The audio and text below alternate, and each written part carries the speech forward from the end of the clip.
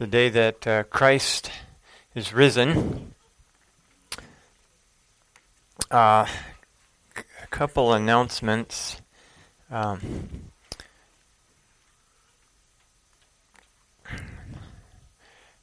had a couple. There's a group of people. They got about 10 families or so in over near Waco that are looking to start a church, and I had agreed to preach for them this afternoon.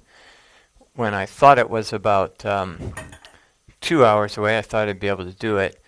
It's closer to 3 hours, so I'm going to have to leave a little before the afternoon class, about 2. So Art has agreed to lead that this afternoon. We'll be continuing our study of Revelation with Dr. Phil Kaiser. But you can pray for that group over there. They're looking at the CPC, among other places, and looking, Lord willing, to, if the Lord leads that way, to plant a church. So they've been meeting weekly for quite some time as they go through that process of the deciding what they will be as a church and where they would unite. So please remember that this afternoon. And then there's a number that are ill. I know the Harhoffs have illness in their family today, and so you can remember that as well. And Rochelle is traveling back on a 3-week trip back east to visit family and friends. So please remember her time. Any other prayer requests this morning or Thanksgiving that we can join with you? Yes, Christopher. Oh, congratulations.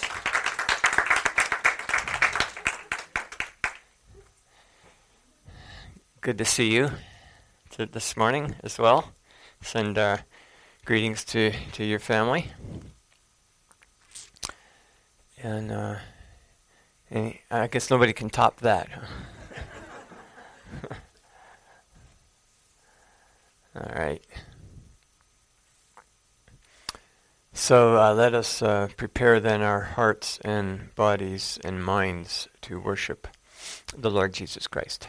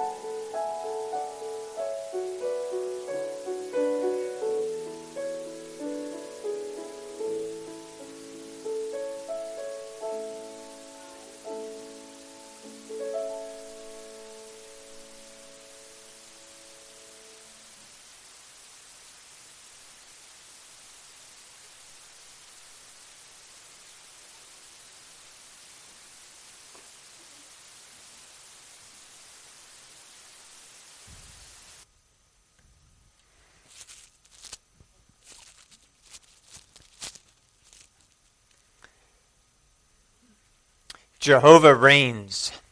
The nations tremble. He dwells between the cherubim. The earth shakes. Jehovah is great in Zion, and he is high above all the peoples. Praise his great and awesome name. He is holy. Exalt Jehovah our God and worship at his footstool. He is holy. He has answered the prophets of old. He was to them the God who forgives, though he took vengeance on their deeds. Let us exalt Jehovah our God and worship at his holy hill, for Jehovah our God is holy. To you who are called, sanctified by God, and preserved in Christ Jesus, mercy, peace, and love be multiplied to you. Let's begin our worship this morning singing hymn 392 in your red Trinity hymnal, hymn 392.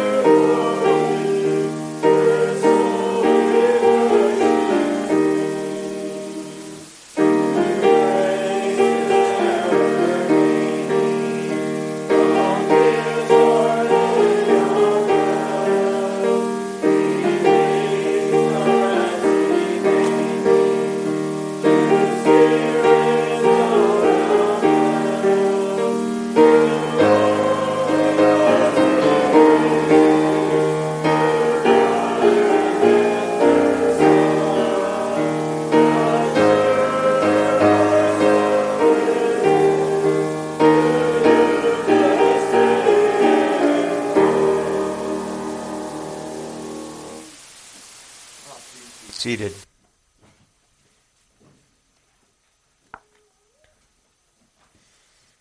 There's a lot in that hymn. the church her voices raises to you, to the Lord. God has, Paul said that it is through, that is in the church that God has chosen to display, or through the church that God has chosen to display his manifold wisdom. This also speaks of a promised land that we are viewing yet distantly, and that's what Hebrews speaks of. When in Hebrews 4 it says, if Joshua had given them rest, God's people, if Joshua had brought the final rest, then he would not have afterwards spoken of another day. And so therefore there remains, for us yet today, there remains a rest for the people of God. For he who has entered his rest has himself ceased from his works as God did.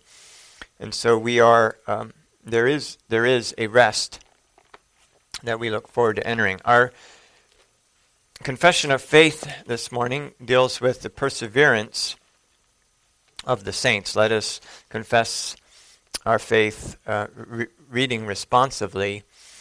And I give them eternal life, and they shall never perish, neither shall anyone snatch them out of my hand. But the Lord is faithful, who will establish you and guard you from the evil one.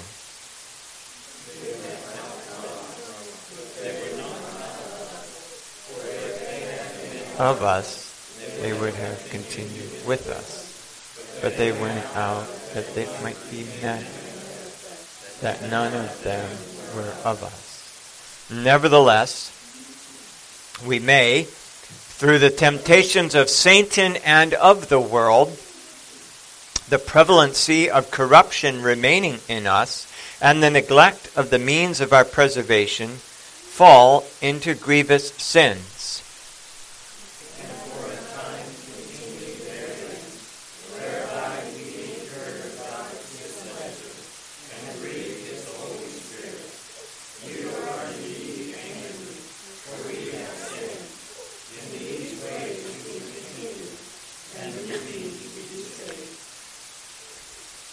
And there is no one who calls on your name, who stirs himself up to take hold of you, for you have hidden your face from us and have consumed us because of our iniquities. Do not be furious, O Lord, nor remember iniquity forever.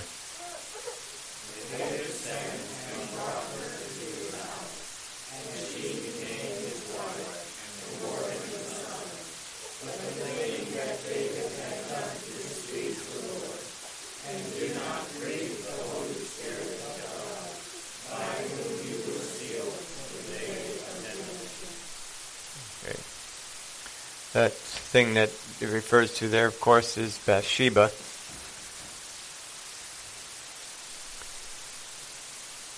It is through the temptations of Satan and of the world and the prevalency of the corruption remaining in us, as well as the neglect of the means of grace, that we fall into grievous sins. Peter calls us to give heed to make our call and election sure, for if we do these things, we will never stumble. Well, it's our privilege this morning to receive more members, and so I'd like to ask Bryn and Jackie Duncan and Peter to please come forward.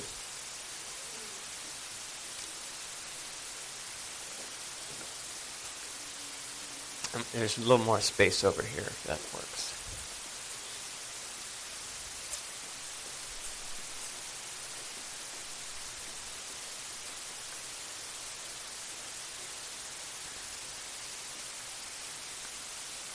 Well, Bryn and Jackie and Peter, we thank our God for the grace that He has given to you, and that having accepted God's promise of salvation, you have persevered your whole lives in it, and given ample evidence of that in and through the work that God has done in you and through you. And to Peter, for your profession in the faith in which you have been brought up. And so for this, we glorify our God and Father, Jesus Christ and our Heavenly Father. And we've also rejoiced that in His providence He has brought you here and given you a desire to unite with us. And so we ask that you testify to that desire and to your faith by answering these following questions. Now, these vows can sound very formal, and maybe you've heard them enough that they either you well understand them or they go right over you without understanding them. So let me just give you a simple summary of what's in these vows that they are about to take, what they mean. They basically mean this.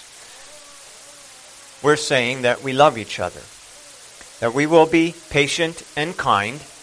We will not envy or boast or be arrogant or rude. We will not insist on our own way. We will not be irritable or resentful. We will not rejoice at wrongdoing, but we will rejoice with the truth. We will bear all things, believe all things, hope all things, and endure all things, God helping us. If you recognize that, that is what love is. We're to love the Lord our God with all our heart, soul, mind, and strength, and our neighbor as ourselves. And we have a special calling as this local body to love one another. And so now I ask of you,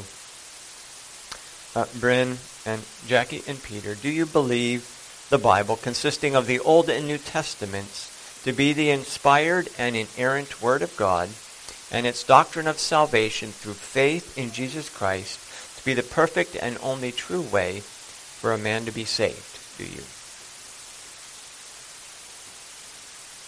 And do you confess that because of your sinfulness, you abhor and humble yourself before God, and that you trust for salvation not in yourself, but in the Lord Jesus Christ alone? Do you? And do you acknowledge Jesus Christ as your sovereign Lord, and do you promise in reliance on the grace of God to serve Him with all that is in you, to forsake the world, to mortify the deeds of the flesh, and to lead a godly life? Do you? Will you be a faithful member of this congregation, share in its worship and ministry through your prayers and gifts as you are able? Offer your study and service, and so fulfill your calling to be a disciple of Jesus Christ, will you? Will you participate faithfully in this church's worship and service in the breaking of bread and in prayer? And lastly, do you agree to submit in the Lord to the government of this church, and in case you should be found delinquent in doctrine or practice, to heed its discipline? Very good. And as these have been received into full communion of our church, it is our duty to receive them, for we in Christ are members one of another. And we are to be one, Jesus said, even as the Trinity is one. And so we, as the people of God, as the congregation, are covenanting to assist one another, including these, in our Christian faith by prayer, by godly example, and by encouragement. We all need to be encouraged. And it's a part of our ministry to one another. And so I ask you, as the congregation, do you receive these members in the Lord and promise to pray for, encourage, and minister in their lives as the Lord leads? If so, please say, we do.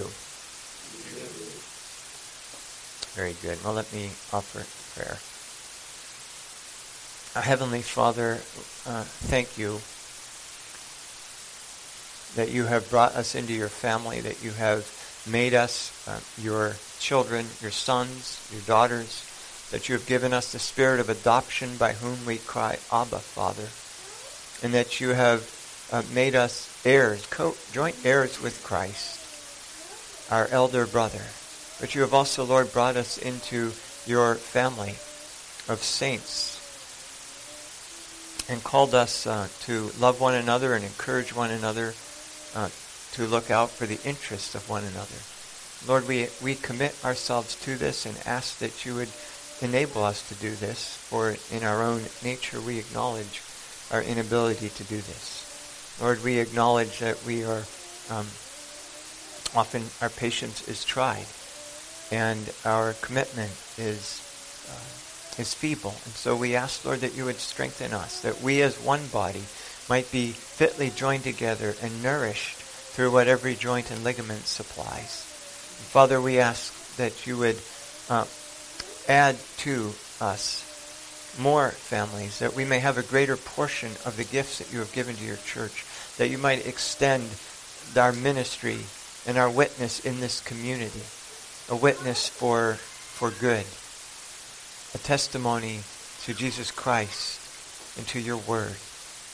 And Father, we ask that you would give to us a love for one another, that we might be known as by that love as your children. Father, we pray for your rich blessing upon Bryn and Jackie and Peter as they've joined with us. We ask for your blessing upon their labors, upon their homes, and upon their faith and their discipleship. Lord, we pray that you, as we have spoken this morning, may grant to them perseverance, and may they know the reality of your promise, that as we are diligent in these things, we will never stumble. So, Lord, I commit them to you, who is able to keep us from stumbling and to present us faultless before the presence of your glory with great joy. Through Jesus Christ. Amen. Brother, welcome. Welcome. And welcome, Peter.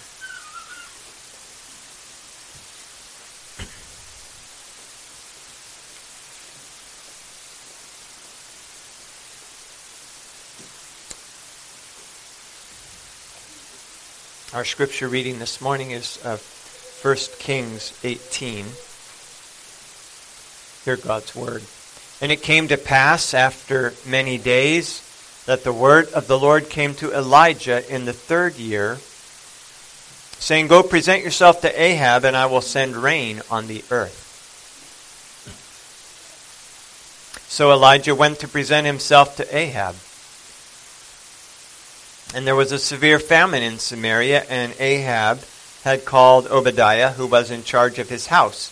Now Obadiah feared the Lord greatly, for so it was while Jezebel massacred the prophets of the Lord that Obadiah had taken 100 prophets and hidden them 50 to a cave, and had fed them with bread and water. And Ahab had said to Obadiah, Go into the land to all the springs of water and to all the brooks. Perhaps we may find grass to keep the horses and mules alive, so that we will not have to kill any livestock. So they divided the land between them to explore it. Ahab went one way by himself, and Obadiah went another way by himself. Now as Obadiah was on his way, suddenly Elijah met him, and he recognized him, and fell on his face, and said, Is that you, my lord Elijah? And he answered and said, It is I. Go tell your master, Elijah is here. So he said, How have I sinned that you are delivering your servant into the hand of Ahab to kill me? As the Lord your God lives, there is no nation or kingdom where my master has not sent someone to hunt for you. And when they said, He is not here, he took an oath from the kingdom or nation that they could not find you. And now you say, Go tell your master, Elijah is here. And it shall come to pass as soon as I am gone from you, that the Spirit of the Lord will carry you to a place I do not know. So when I go and tell Ahab, and he cannot find you, he will kill me. But I, your servant, have feared Jehovah from my youth.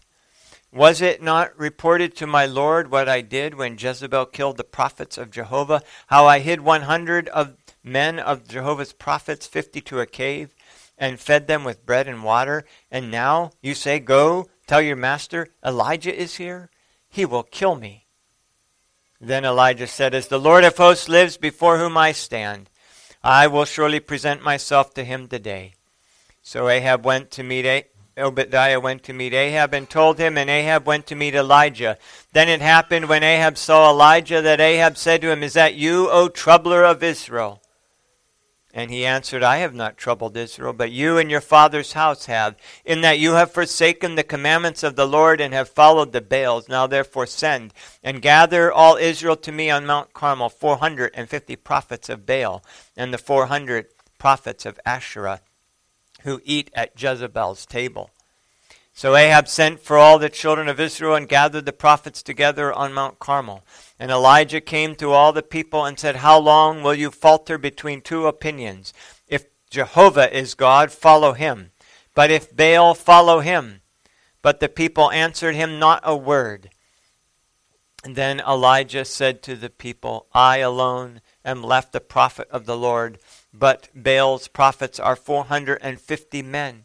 Therefore let them give us 2 bulls, and let them choose 1 bull for themselves. Cut it in pieces, lay it on the wood, but put no fire under it. And I will prepare another bull, and lay it on the wood, but put no fire under it. And then you call on the name of your gods. And I will call upon the name of Jehovah, and the God who answers by fire, he is God." So all the people answered and said, "It is well spoken." Now Elijah said to the prophets of Baal, "Choose 1 bull for yourselves and prepare it first, for you are many. And call on the name of your God, but put no fire under it."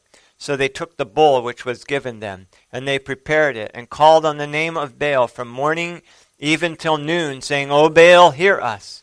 But there was no voice, no one answered. Then they leaped upon the altar which they had made. And so it was at noon that Elijah mocked them and said, "Cry aloud, for he is a god. Either he is meditating, or he is busy, or he is on a journey, or perhaps he is sleeping and must be awakened." So they cried aloud and cut themselves, as was their custom, with knives and lances, until the blood gushed out on them. And when midday was past, they prophesied until the time of the offering of the evening sacrifice. But there was no voice, no one answered, no one paid attention. Then Elijah said to all the people, "Come near to me." So all the people came near to him, and he repaired the altar of Jehovah that was broken down. And Elijah took 12 stones, according to the number of the tribes of the sons of Jacob, to whom the word of Jehovah had come, saying, "Israel shall be your name." And then with the stones he built an altar in the name of Jehovah, and he made a trench around the altar large enough to hold 2 seahs of seed.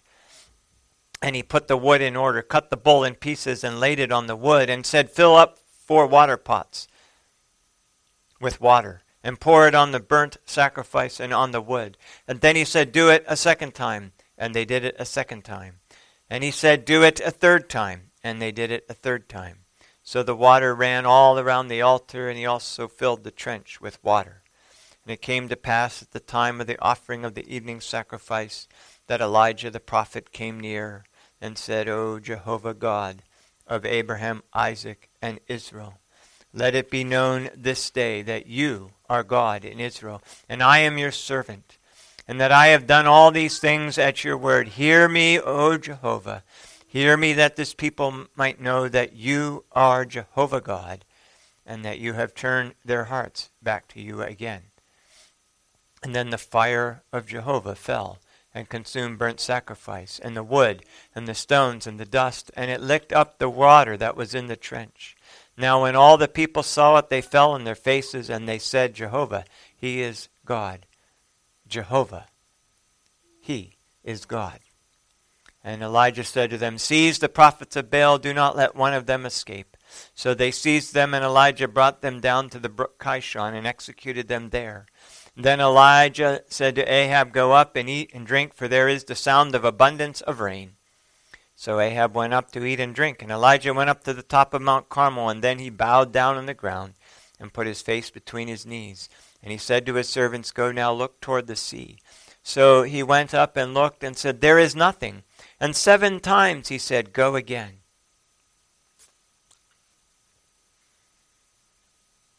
Then it came to pass the 7th time that he said, "There is a cloud as small as a man's hand rising out of the sea." So he said, "Go up and say to Ahab, prepare your chariot and go down before the rain stops you. Now it happened in the meantime that the sky became black with clouds and wind, and there was a heavy rain. So Ahab rode away and went to Jezreel. And then the hand of Jehovah came upon Elijah, and he girded up his loins and ran ahead of Ahab to the entrance of Jezreel.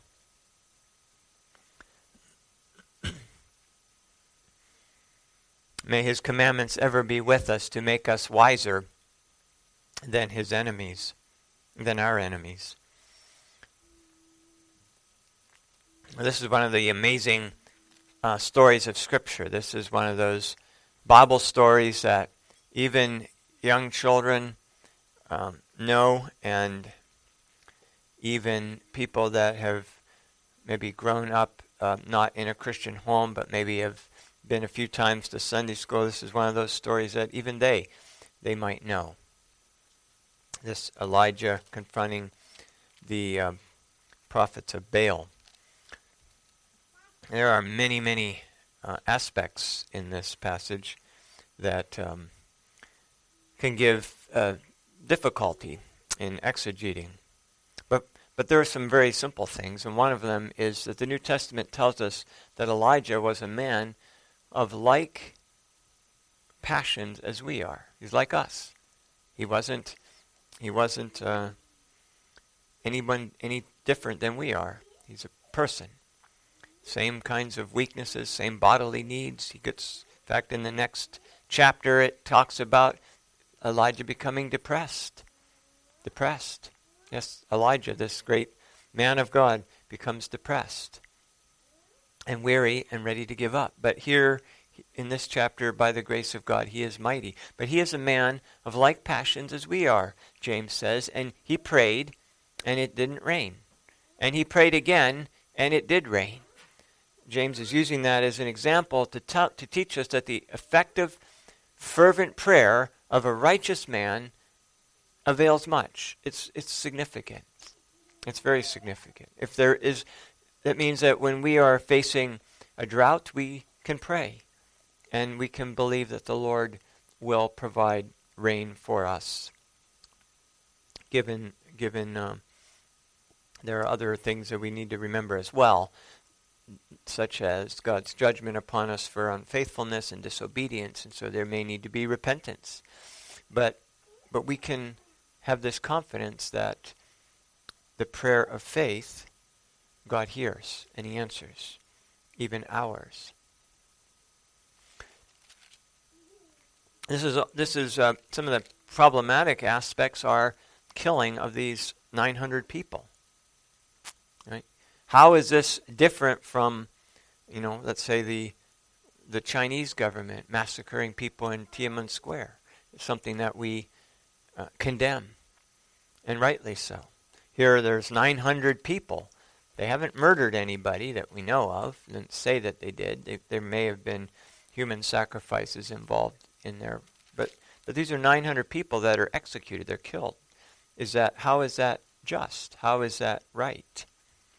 Well, Ahab is the lawfully appointed king.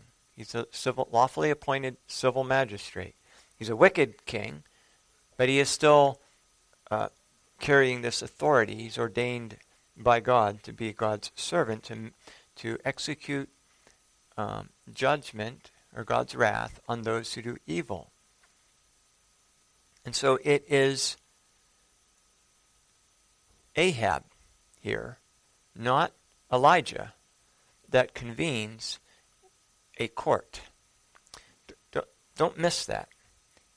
Elijah tells Ahab, you call all Israel together. Gather all Israel together on Mount Carmel. The 450 prophets of Baal and the 400 prophets of Asherah who eat at Jezebel's table. Ahab convenes this, what in essence is a court. So it is Ahab's responsibility to carry out the law of God.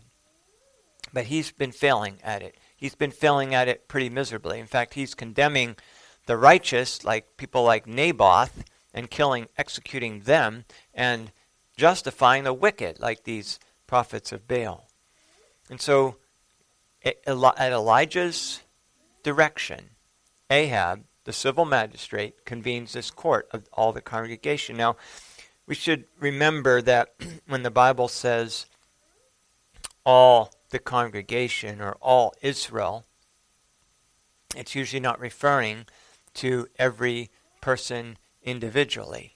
It's referring to the entire nation representatively. Remember, the biblical government is a Presbyterian government or Republican government, nothing to do with the Republican Party, but it is a representative government.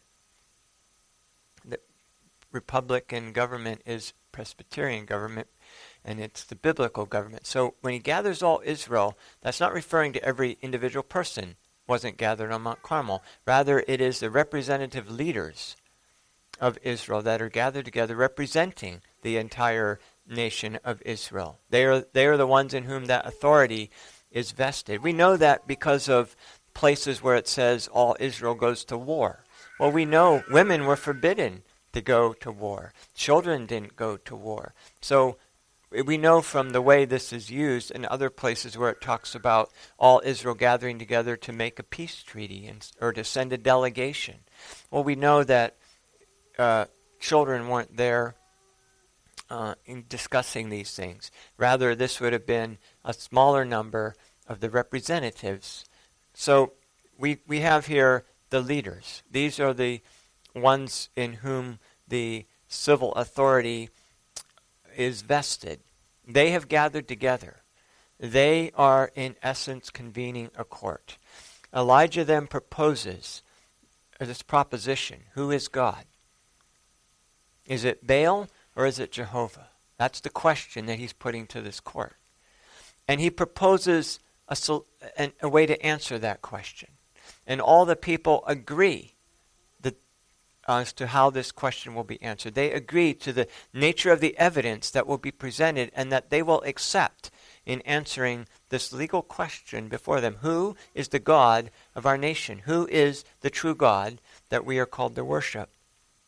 And we've read the story. These prophets of Baal prepared their sacrifice, and they jump and dance and scream and cut themselves. This is demonic. They are worshiping demons. Demons demand blood sacrifices from people, and they give it. They cut themselves so that the blood gushes out of them. Gushes out of them. Knives and lances, as was their custom. They did this. That's why the Bible says we're not to make any cuttings on our flesh for the dead or to mark ourselves. This is the service of demons. But nobody answers. No voice answers them. And then Elijah gets his turn, just as it was proposed. And he calls all the people together and he prepares his sacrifice. First he repairs the altar of God. And he lays a sacrifice on it properly, and then he has it doused with water with 12 water pots. 4 pots 3 times. Totally drenches the sacrifice. So there's no tricks here. He's making it sure that there's no tricks here. There's nothing, no hidden fire up his sleeve. No fire hidden in what he's put on the altar. No fire hidden in the wood. He's making sure that everybody, even this greatest skeptic, is convinced that this sacrifice is drenched, it's wet, it's nothing, no fire in it. And then Elijah prays, just as he has done before. And he calls on God to answer. And of course, God is the God, the true God, Jehovah God, is the God who hears, unlike the idols who can't hear. And God responds. And God sends fire and consumes the sacrifice, the wood, even the stones, and the dust, and the water that's in the trench. It's gone, just like that. It's so incredible, so astounding, such a strong and overwhelming demonstration of the power of God that all the people fall down on their faces and proclaim that Jehovah, He is God. But then Elijah calls the people to do their duty. Ahab has convened the court. The test has been proposed. The question has been proposed. The question has been answered. If Jehovah is God, then these other prophets are false prophets. And they have worshipped. See, this is the ingenuity of what Elijah proposed. These representatives, this court, has just witnessed 950 or 850 prophets worshiping another god, worshiping a false god. For all day it went on, almost into the evening sacrifice. These prophets have been engaged in false worship in front of the people, in front of the very court. It's like, and so Elijah then calls them to render a judgment. See, it's just like somebody going into court that you are accusing of stealing, and the person, while he's in the court, proceeds to steal from the judge and the clerk and all the attorneys and the other parties and the other observers, and does this right in broad daylight of the bailiff, and everybody can watch it. Right? Then everybody's become a witness to the crime that is committed. And you don't even have to present any other evidence. These prophets have just spent 4 hours, we don't know exactly, some number of hours, a better part of a day, engaged in false worship right in front of this court. And what is the punishment for worshiping a false god? For the blatant, willful worship of a false god, it's death. He that worships another god shall die. That was the law in our land under our original Constitution. Worshipping another god in a public way like that, in a provocative, open display of idol worship is a capital offense. And so Elijah then calls this court to render a just sentence. And they do. These people who have engaged in false worship are taken down to this brook and executed there before the Lord. And so Elijah brings the people to do what their elected, or in this case not elected, but their representative leader has failed to do. And that is to bring justice and to bring God's wrath on those who do evil.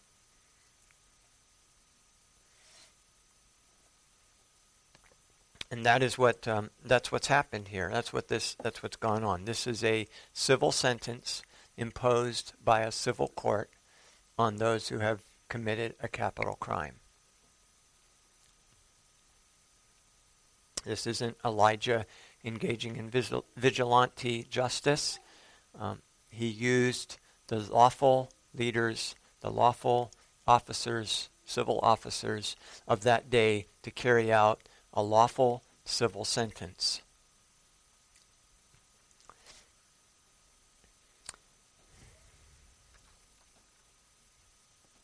Well, let us go to the Lord with our prayers of confession and petition.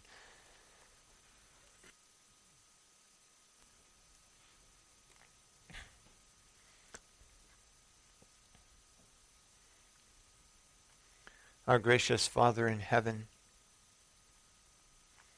we come as your people, having read your law, having read of how it was applied and how you brought justice. And we recognize and are convicted of our own sinfulness, that we have not always had you for our God, that there have been many gods that have, false gods and idols that have competed, in our heart at least, with you. And that we at various times and in ways have served, whether we have not sought first your kingdom and its righteousness, where we have put first the disciplines of this world, of our wealth and estates, instead of putting first your kingdom and its righteousness. Lord, where other things have been more important to us than you, than time in your word and in prayer, Lord, we ask your forgiveness.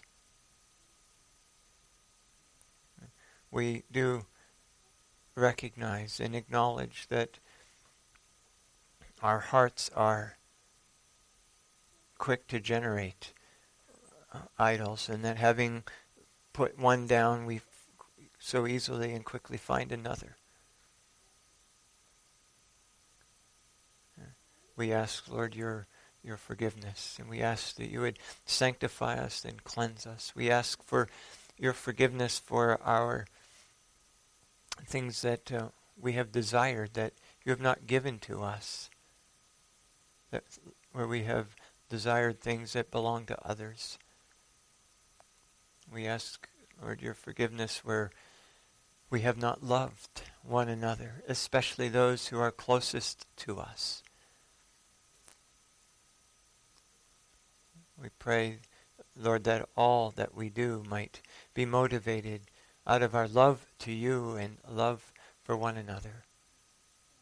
We ask your forgiveness where our words have not been edifying, where our words have not been filled with grace and seasoned, as it were, with salt, to building up, to encouraging, to blessing. We ask your forgiveness where our words have been spoken out of vainglory or empty conceits, out of a desire to advance our own glory and not your own. We ask, Lord, your forgiveness where we have not properly honored the authorities that you have placed over us.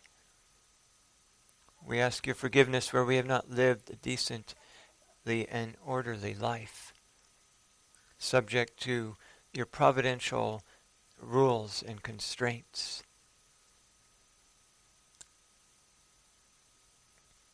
Lord, we ask your forgiveness where we have been discontent with your provision for us and have longed for more with an unholy longing. Oh Lord, teach us contentment with food and clothes and shelter. And these, Lord, you have provided most richly and faithfully and abundantly. And for that we give you thanks. We ask, Lord, that you would give wisdom to us, that we might discern the times and foreseeing danger may appropriately hide and protect us. Lord, you are the God who hides the righteous from the wicked, even as you hid these prophets through the work of Obadiah. Even as you hid Elijah in the house of a widow, such that all the nations of the earth could not find him. So, Lord, you do hide your people in your secret pavilion. You give your angels charge over us, lest we dash our foot against a stone. You keep the plague and the pestilence from coming near our dwellings to those who have made you their habitation. So, Lord, we ask for your protections this morning upon our homes, upon our businesses and livelihoods, upon our families. For, Lord, you are our help, and our security is in your name. We lift up our judges and rulers, county executives, those who make decisions on our behalf, and we ask that they might be led and governed by what is right and true, that they might rule according to your commandments and not the dictates of their own hearts. May they fear you. And even where they don't fear you, Lord, may they be moved to do justly by the perseverance, the persevering and the persistence of those seeking justice. But Lord, we ask that they might willingly and gladly render justice, condemning the wicked and justifying the righteous. Lord, we ask that they might hear your word, that you would bring it to them through your people, but that even they themselves, Lord, may they have a copy of your law and read it regularly, as you call them to do, as you command them to do. Father, we lift up our legislators as they are meeting once again. Lord, we pray that the strongholds of satanic and demonic powers that have great sway in that hall, Lord, may they be stopped. May their power be broken. Lord, may you preserve those who are your own there from being moved, and protect them by your mighty power from harm and danger. And Lord, may you cause through your sovereign, omnipotent wisdom and power, cause righteous laws to be enacted. May you cause the truth to be testified to in that hall and before those men. We ask that you would strengthen the hearts and give courage and boldness to those who are standing for the truth. We pray that you would protect them as well, even as you protected Elijah from the wicked designs of Ahab. For you, Lord, are the same yesterday, today, and forever. And your arm is not shortened that it cannot save. Father, we pray for those who are without charge, those elders that are without charge in our presbytery, and for those men who are working as evangelists in various fields. We ask for your blessing upon those labors. We ask for your provision and guidance to those who are seeking your will and direction for where and how you call them to serve. Lord, we lift all of these things up to your strong and precious name through Jesus Christ. Amen.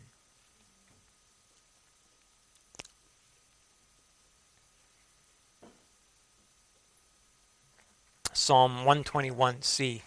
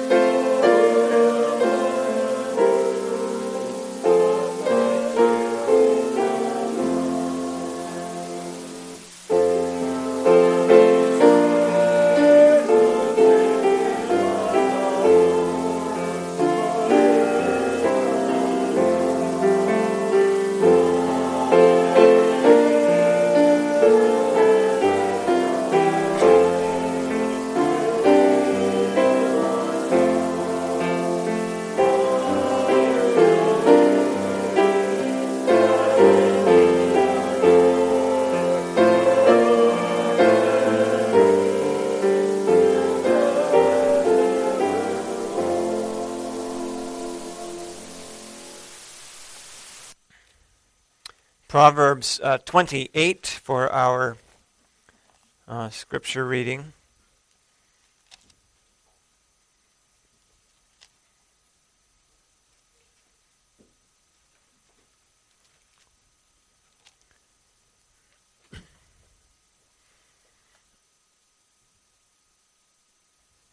I'd like to read beginning at verse 19. He who tills his land will have plenty of bread, but he who follows frivolity will have poverty enough. A faithful man will abound with blessings, but he who hastens to be rich will not go unpunished. To show partiality is not good, because for a piece of bread a man will transgress. A man with an evil eye hastens after riches, and does not consider that poverty will come upon him. He who rebukes a man will find more favor afterward than he who flatters with the tongue. May these testimonies be our meditation, giving more understanding than our teachers. Almighty Heavenly Father, we ask that now you would open our eyes that we might behold wonderful things out of your word. We ask that you would feed us this morning with the bread of heaven. And I ask that you would sanctify and cleanse my sinful lips, that through this vessel of clay, the riches of your glory might be opened to us. Lord, may you be present. May you give to us faith. And may you give to us sight. In Jesus' name, amen.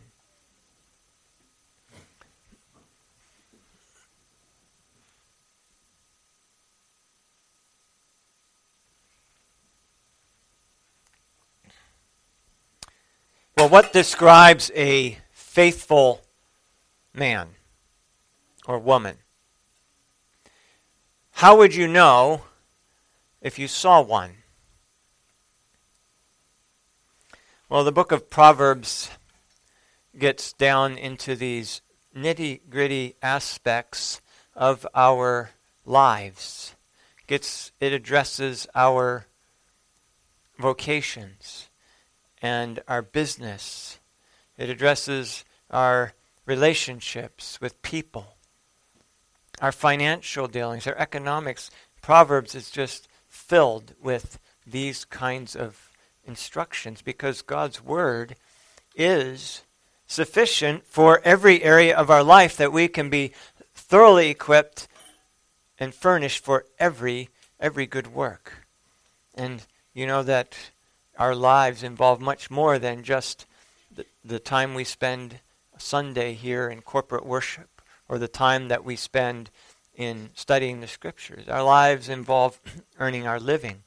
They involve working in the world that God created, working with wood and metal, working with the earth, working with animals to raise food, working with crops, and every other aspect, every other vocation in between all that, working with people and dealing with relationships. And Proverbs just addresses every one of these areas in very practical ways. And so this morning, this text is a little chiasm, gives us 8 characteristics, if I counted correctly, 8 characteristics of the faithful man, of somebody who is a righteous man. And the first one that it gives us is that a faithful man labors diligently at his calling.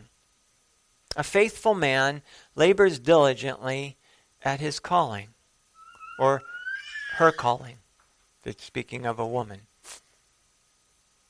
Not everyone's calling is to till the land, but everyone is called, man or woman, child, adult, old or young. Everyone is called to labor productively. Everyone that is capable. Obviously, little babies aren't capable of laboring productively. Maybe older people, as they lose their strength, are not able to labor in the way that they used to be. But all that are able, We're called to labor productively. This is actually the exact same verse, the exact same command, word for word, that's given in Proverbs 12, verse 11, where there it deals with the home and being well-rooted and being established and establishing a godly legacy. It brings it. But here it's in a little different context. It's in the context of what constitutes a faithful man. Because faithful men are the backbone of society. They're the backbone of a stable culture. And this chapter we've seen is dealing with the civil government and rule and how kings are to behave and not behave. But foundational to any civil society are faithful men. Faithful men. And so we can say then that the backbone of a stable and prosperous culture is a society of people, of men especially, who are diligently laboring at their callings. Labor, you see, is a creation ordinance. That means it predates the fall and our fall into sin. Adam and Eve were called to labor, and they were expected, God commanded them to work 6 days out of every week, even before there was sin. And of course, what happened after the fall is that our labor becomes toil. It's sweat. It becomes difficult. There's sorrow. There's an element of sorrow and futility in our labor. We make mistakes. We waste things. We ruin things. And so on. Adam didn't have that problem. But Adam was called to labor. Labor, in that sense, is good. It is good. It is good for us, and it is good for our culture, our society. It is the productivity of people who are laboring diligently at their calling that establishes wealth. It's what we produce. It's not the government sending us stimulus checks. That's not wealth, and it's actually going to result in great poverty, as it destroys our money and destroys our economy by debauching or ruining our money.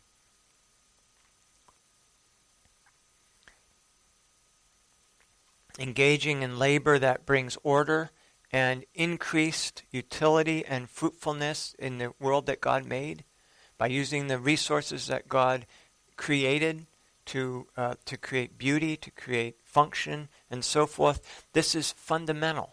This is fundamental to our glorifying God. The catechism question for this week is: the chief end of man is to glorify God and to enjoy Him forever, or to glorify God by enjoying Him forever. But fundamental to glorifying God is exercising labor. Labor is the means that God has ordained to provide for us. It's how we eat. It's how all of our needs are met. And those who are strong and in the prime of their youth are called to labor for those who are not. So that's why fathers labor for their children and provide for them before they're able. And also for those who are sick or weak or infirm or otherwise unable to labor. Those who have strong bodies, this is the means that God uses to provide.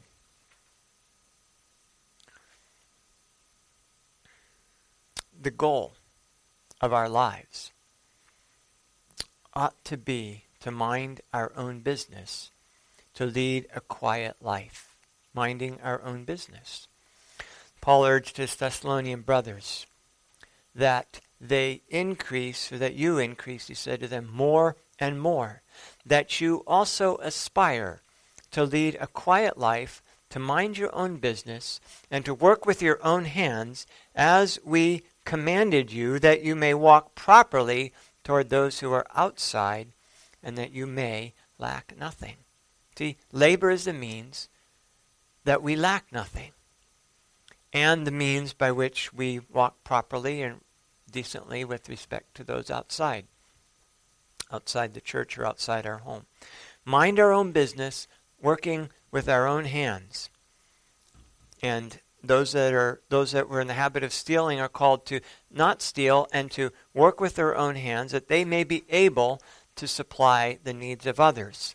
That's the opposite of stealing. Now, to be able to do this, to be able to labor diligently at your calling, requires a diligent preparation. And that, boys and girls, is what your childhood years are for, is that preparation for that lifetime calling.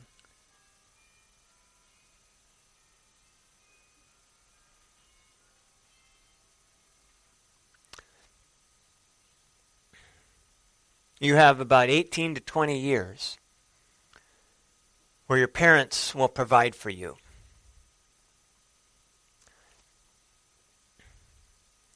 Your ability to eat is not directly tied to your ability to work. They will put the food there. But if they love you, if they're good parents, they will be teaching you to work. They will be expecting that as you grow year by year, day by day, that you produce, that you begin to work as you are able. And that time, though, comes to an end. And if you have used that time well, then you will be able to provide for your family,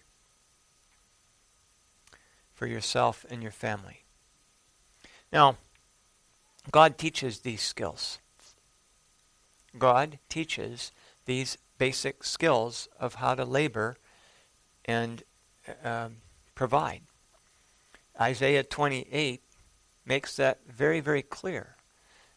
How does the farmer, it say, know when to stop plowing and when to plant? How do you know when the soil is the right texture? How do you know when it's broken up enough but not too much? Well, Isaiah says God teaches the farmer that.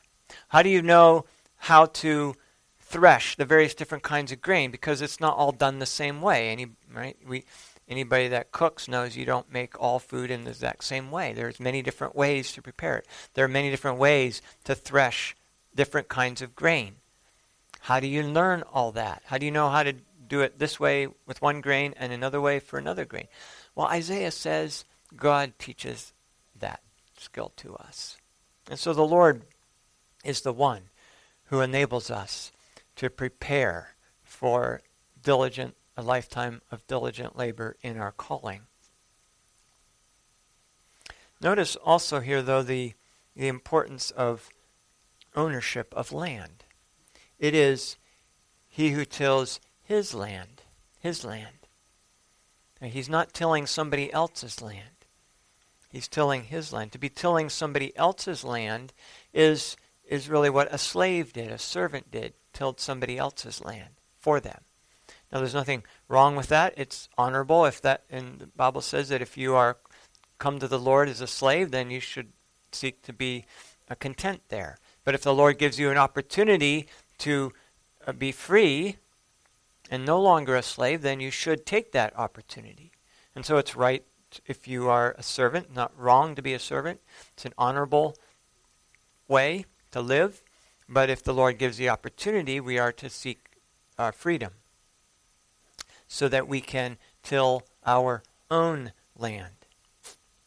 See, private ownership of land is important to a stable society.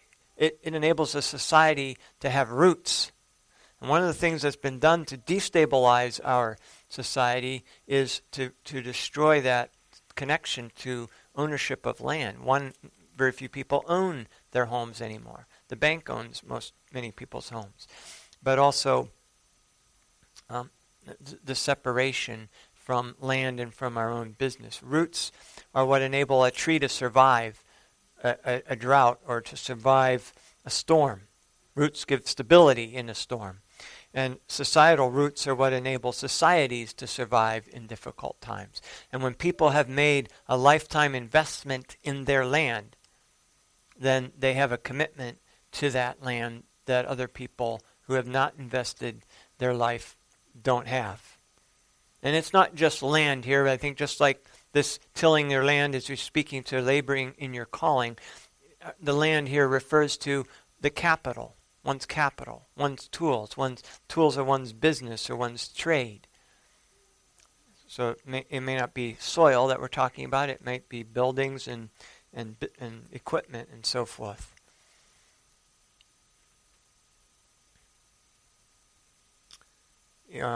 There was a event in Athens, Tennessee, shortly after the end of World War II, where corrupt politicians had overrun the town and were in the process of stealing an election.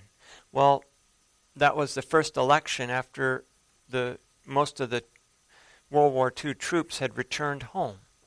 They just spent 4 or more years risking their life to preserve their way of life and to preserve the freedom of their country. And so when they came back to their roots, back to their hometown,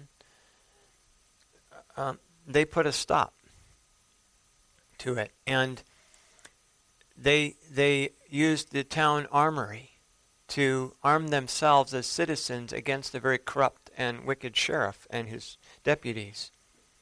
But here's the interesting thing. The governor had in this case, the governor had the National Guard mobilized and could have sent them in and probably overwhelmed these citizens, who were seasoned warriors nonetheless, but still it's a small town and small in number. But he didn't. And here's why he didn't. Because those National Guard troops, he rightly reasoned, would be very hesitant to fire on veterans just returning from defending, from fighting in World War II. See, there was a connection there, the societal connection that preserved justice. Now, socialists believe that the primary purpose of the civil government is to care for the people, but that's not what the Bible says. The primary purpose of civil government is to bring God's wrath on those who do evil.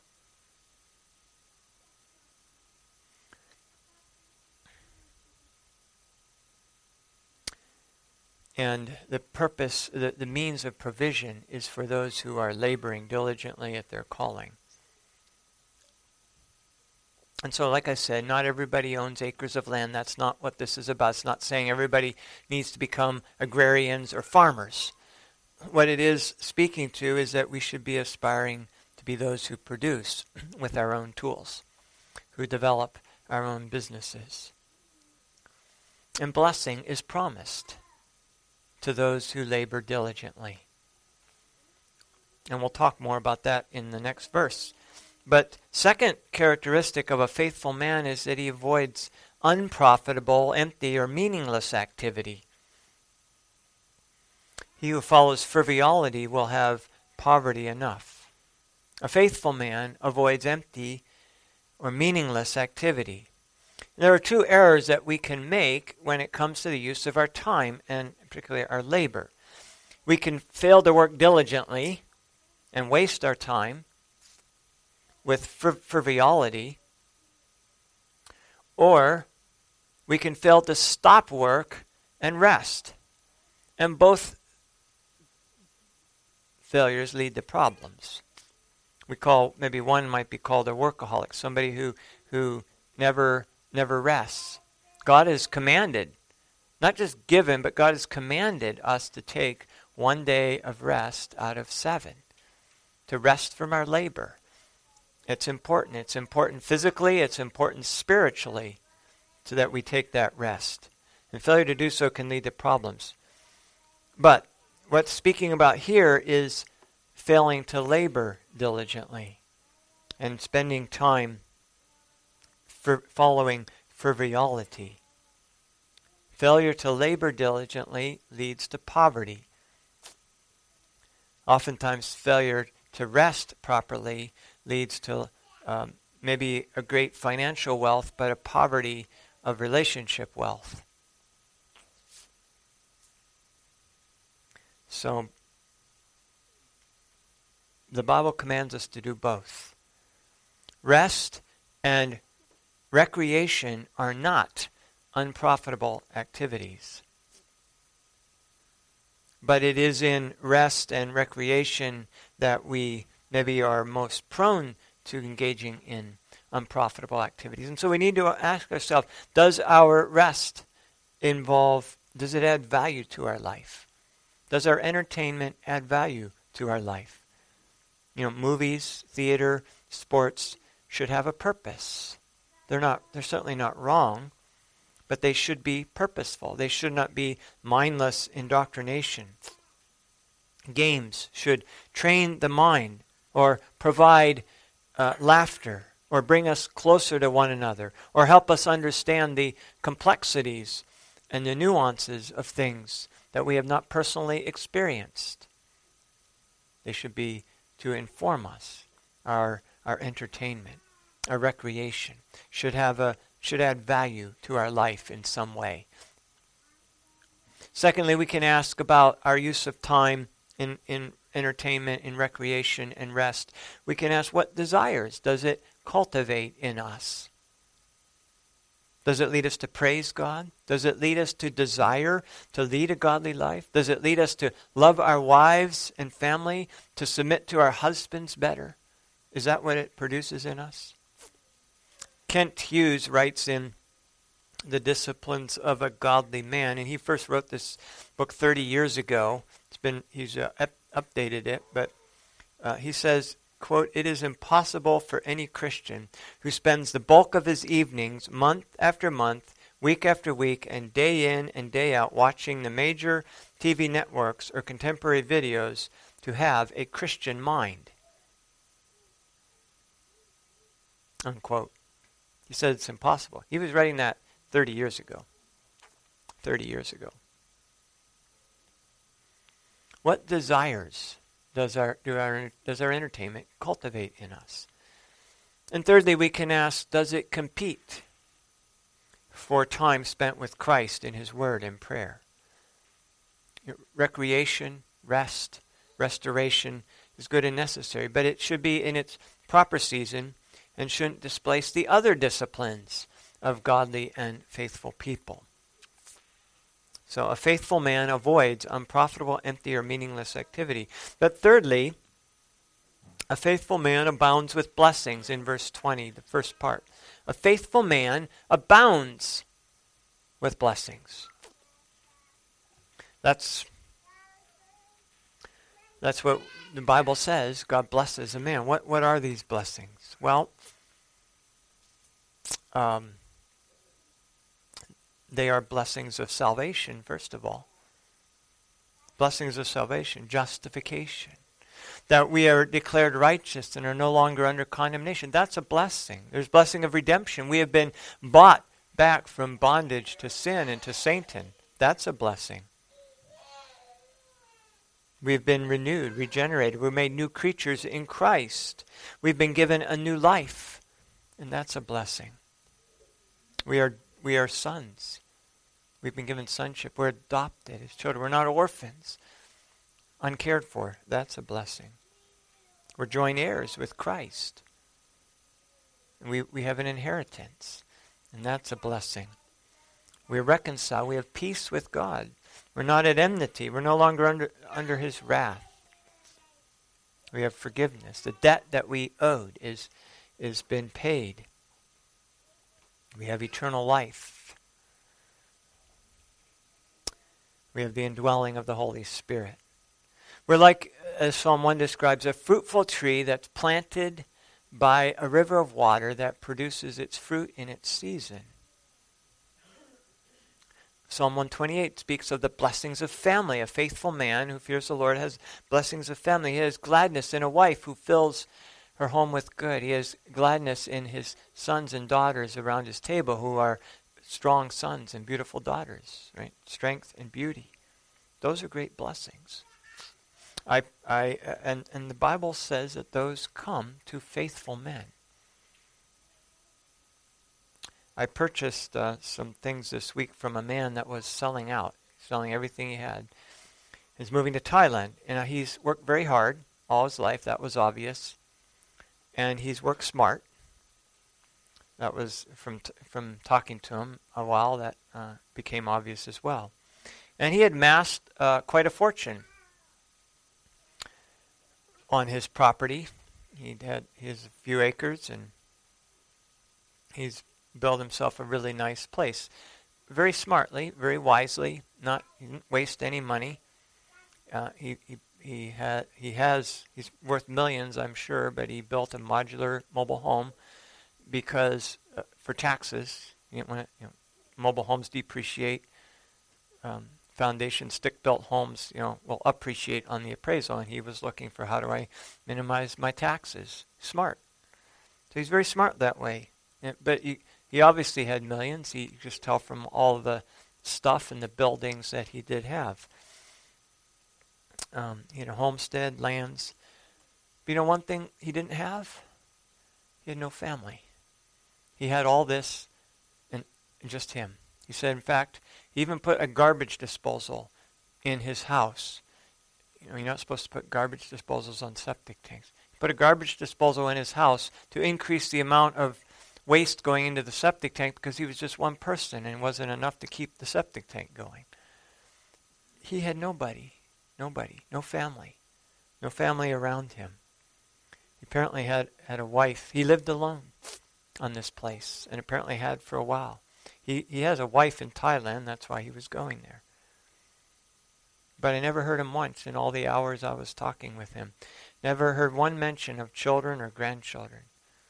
And so despite having all of this great financial wealth and these tools and so on, he was a poor man.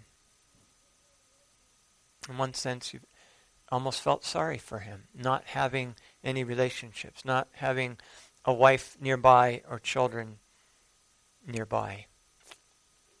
There are also the blessings of faithful children. Remember, those who are in Christ are heirs of the covenant promise to Abraham to be God to us and to our children. And that's a great blessing to see our children grow up to write with their own hand that they are the Lord's, to take in their own mouth to say with their own mouth that they belong to the Lord.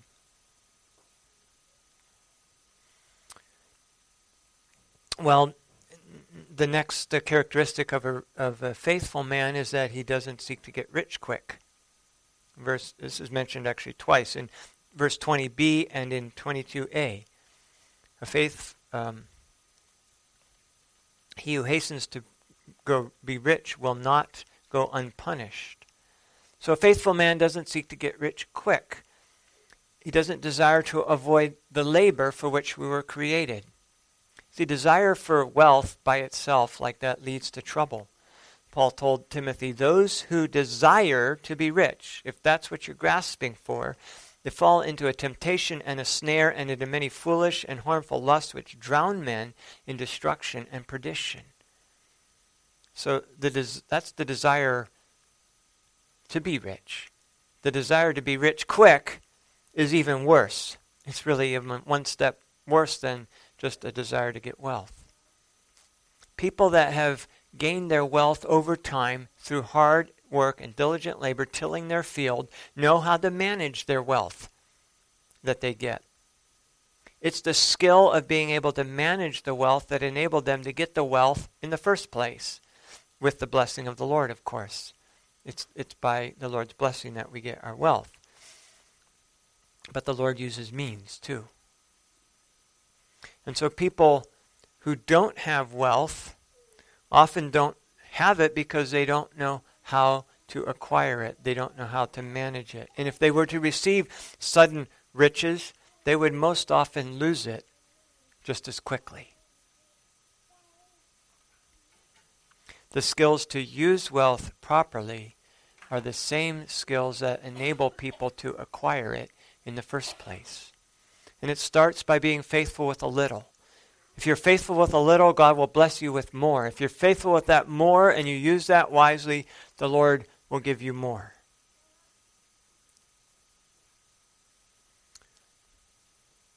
With all the lotteries that we have today, the stories of people who have gone from riches to rags abound. Just Google it.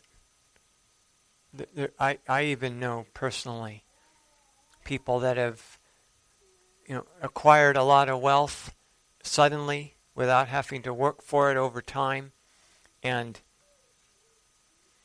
then a few years later they're worse off financially than before they got the wealth. Because having a lot of wealth and not knowing how to manage it just meant they knew how to create bigger problems that they didn't know how to solve and get themselves into stickier and worse situations. But a desire for hasty wealth implies a willingness to cheat. Someone who wants to get rich quickly lacks the patience and discipline to build wealth dollar by dollar through diligent labor 6 days a week. And so this type of person is someone who is most tempted to cheat to get their wealth, to get wealth by defrauding others. This also talks in verse 22. It says, a man with an evil eye hastens after wealth. Now that evil eye, that's a metaphor that's used in Proverbs 23 verse 6. And in the New King James, that same phrase is translated a miser. A miser. A miser is someone who has set his heart on wealth and therefore has no desire to share anything with anyone. He's got to keep it all because he wants wealth. And he thinks if I spend less, then I'll keep more.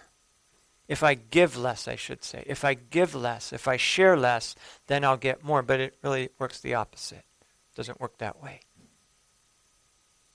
A man with an evil eye hastens after riches and does not consider that poverty will come upon him.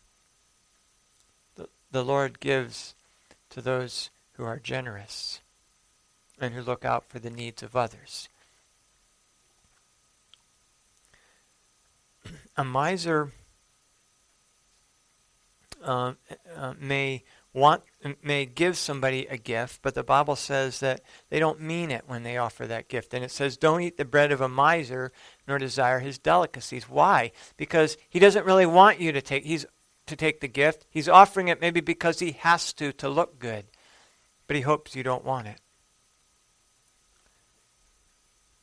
So we need sometimes discernment when a gift is offered, to know when a gift is offered in sincerity and when it's offered for the benefit of the giver, to ease their conscience or to make themselves look good. Now, a faithful man is also future-oriented. Second half of verse 22. A man with an evil eye doesn't consider that poverty will come upon him. One mark of a faithful man is that they are looking to the future. They consider the long-term implications of their spending decisions today. They're thinking, how will this affect things down the road? When money is hard-earned, it's not easily given up. When it's hastily earned with little sweat or patience, it's easily given away for things with no lasting value. And so people that have gotten money easily, they give it away easily and have nothing down the road and can end up. There are many ball players, famously, who had great earning and income, who are poor today, who are exactly what this verse is speaking about. They didn't consider that poverty will come upon them. Now, verse 21 is the center of this chiasm. Notice the chiasm just briefly. Verse 19 is talking about a faithful man, and verse 23 is speaking about a faithful man doing their duty. And then verse 20 and 22 are talking about hastening after riches. See, both that theme is in both of those. And the middle one is a faithful man doesn't show partiality. So in the chiasm, the middle point, center, is the key point. And so this verse is the key point. A faithful man is impartial. He's just. He has integrity. A faithful man can't be persuaded to act unjustly for some gift, big or little. Unfaithful men are just the opposite. They will betray their trust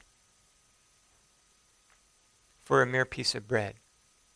German concentration camps are filled with these kind of unfaithful guards. And so are many of our prisons in our nation today. They abound with guards who break the rules and show partiality to anyone that offers them a piece of bread, something that's not all that valuable. and doesn't last all that long. But this is particularly important for those who are in a position of rule, to those who must render judgments. We're not to be partial. We're not to treat people with favoritism, either for better or for worse. Judges should know the people that they are judging. That's the ideal. Now, today it's considered the opposite. Today, if a judge knows somebody in the trial and before him, then he's presumed to be unqualified. But that's not a biblical model. Judges should know the people that they are judging. The Bible speaks of judges over 10, judges over 100, and judges over 1,000 families. Well, a judge over 10 families is going to know those 10 families that he's responsible over. Unless you think that that is a nanny state, remember, judges should not have prosecutorial power. Right? We shouldn't. One of our main problems today is we have these district attorneys who take it upon themselves to go out and prosecute people. Rather, the biblical model is that when somebody is aggrieved, injured, and they're not able to work it out together among themselves, then they come before a judge, and they bring the case before the judge.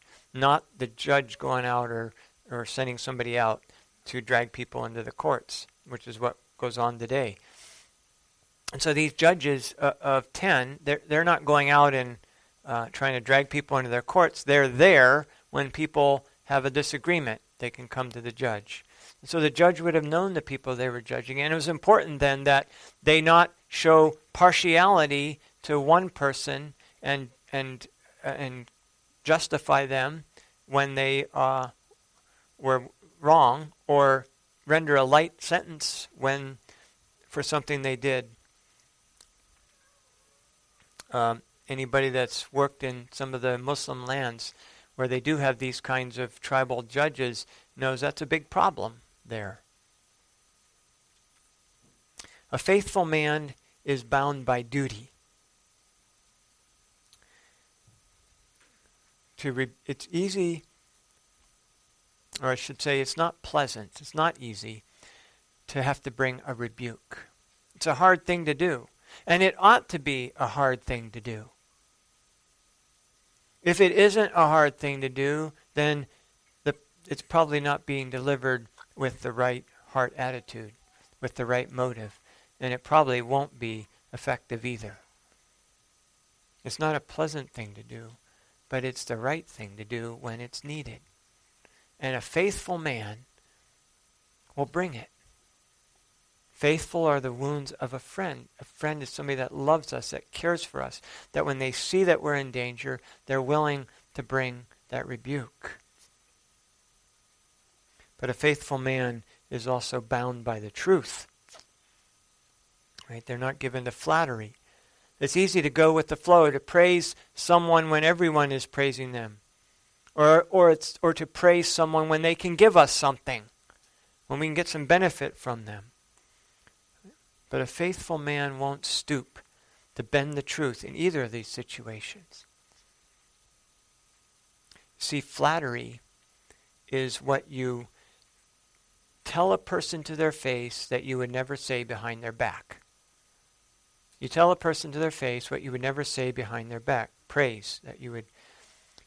You tell them to their face, you don't actually believe it, so you never say it to someone else, because your desire isn't to praise them.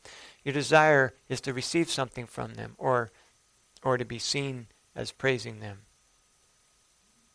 If it's true praise, you'll be just as glad to say it when the person is not present as when they are present, maybe even more so when they're not present. Whereas flattery is only useful when the person being flattered is going to hear it. Now, see, gossip is the opposite. It's what you say behind someone's back that you would never say to their face. But a faithful man is bound by the truth. He's bound by duty. Now we are not faithful men in all these senses apart from Christ. Christ is the faithful man. That's what the writer of Hebrews said of Christ.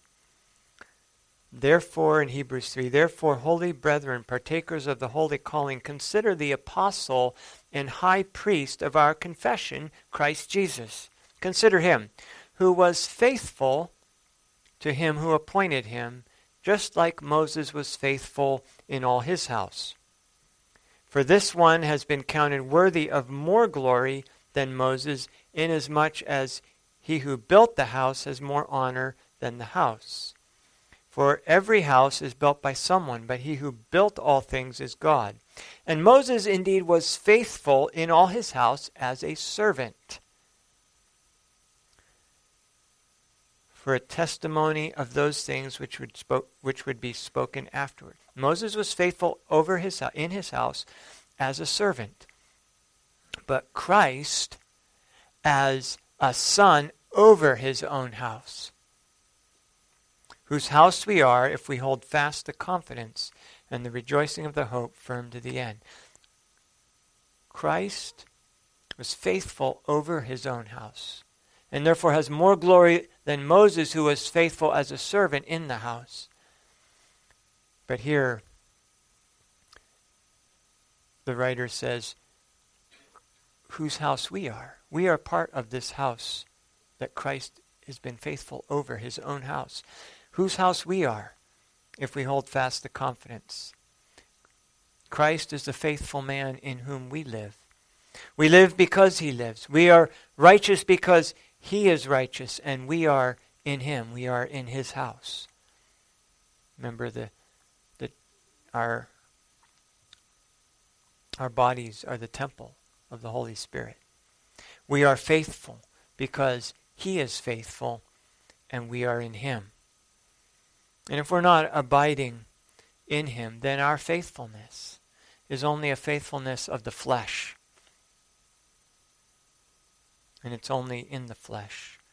It's not an abiding faithfulness.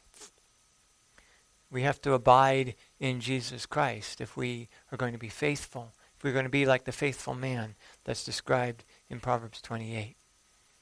Jesus taught us to abide in him. Abide in me, and I in you. As the branch cannot bear fruit of itself unless it abides in the vine, neither can you unless you abide in me. I, Jesus said, am the vine. You are the branches. He who abides in me and I in him bears much fruit. It's only when we're abiding in him that we are faithful and able to labor diligently in our calling and receive these blessings that abound to the faithful man. Without me, Jesus goes on to say, you can do nothing. If anyone does not abide in me, he is cast out as a branch and is withered. And they gather them and throw them into the fire, and they are burned. There's nothing lasting there. But if you abide in me, and my words abide in you, you will ask what you desire, and it will be done for you. Amen. May God enable us to abide in him, to persevere in Christ. Heavenly Father, we thank you for your word that is our guide to our feet, a light to our path. May we hide it in our heart, that we might not sin against you. May we take heed to its warnings and its admonishments, that we may cleanse ourselves from secret sins. And Father, we ask for your blessing upon our homes, upon our families, upon our labors, as we do them heartily unto you. Lord, we ask that you would establish the work of our hands, and that you would use us to bless many. May the joyful sound of your gospel fall from our lips. We ask this in Jesus' name. Amen.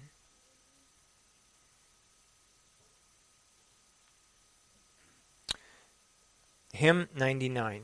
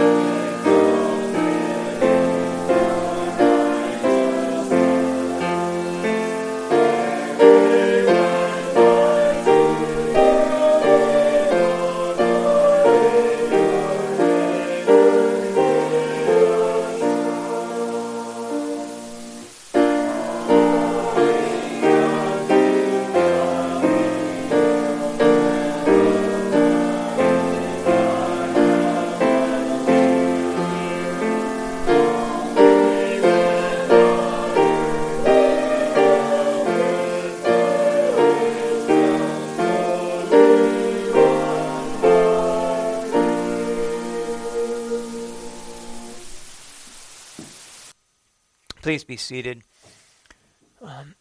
It's our privilege once again to come to the Lord's table, to feed by faith upon Him, to be fed by Him. It's a table that where Christ's grace is given to us by faith. I'd like to just read very briefly from the Westminster Larger Catechism. The duty of Christians after receiving this sacrament is, and that it teaches us, is to seriously consider how we have behaved ourselves here, and with what success, if we find quickening life and comfort, to bless God for it, and to ask for it to continue, to watch against relapses, to fulfill our vows, and to encourage ourselves to frequent attendance. But if we find no present benefit, more exactly, to renew our preparation to and our carriage at this table, in both which, if we can approve ourselves to God and our own consciences, we are to wait for the fruit of it in due time. But if we see that we have failed in either of these, we are to be humbled and to attend upon it afterwards with more care and diligence.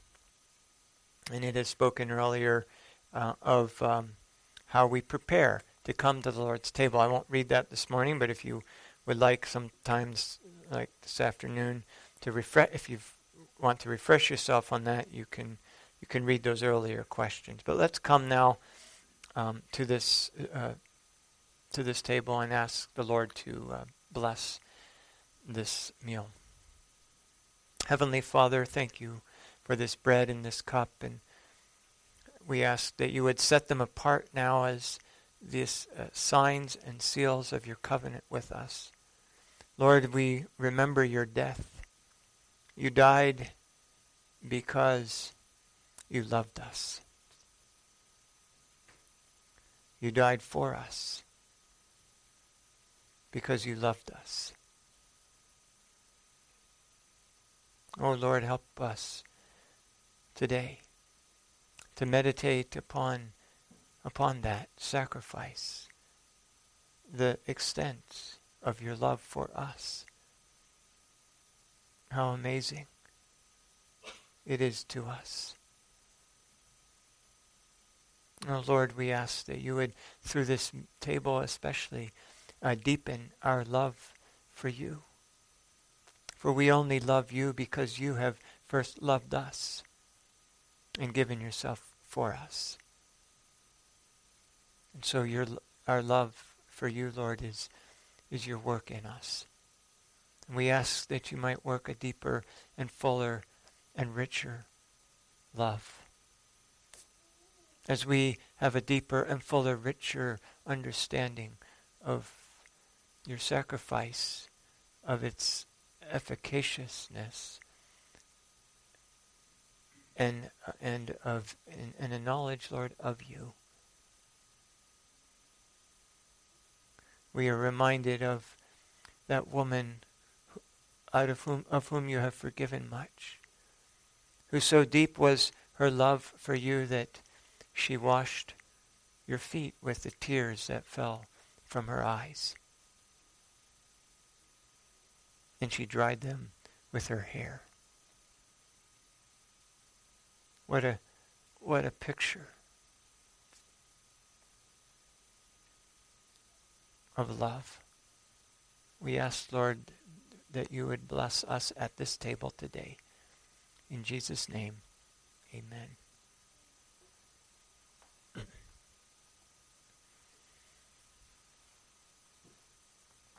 Our Lord Jesus Christ, in the same night in which he was betrayed, took bread, and having blessed it, he broke it and gave it to his disciples, as I, ministering in his name, give to you, saying, take, eat, this is my body, which is broken for you. This do as often as you do it in remembrance of me. He took the cup and gave it to his disciples, saying, this cup is the new covenant in my blood, which is shed for many for the remission of sins. All of you, drink of it. Please come forward.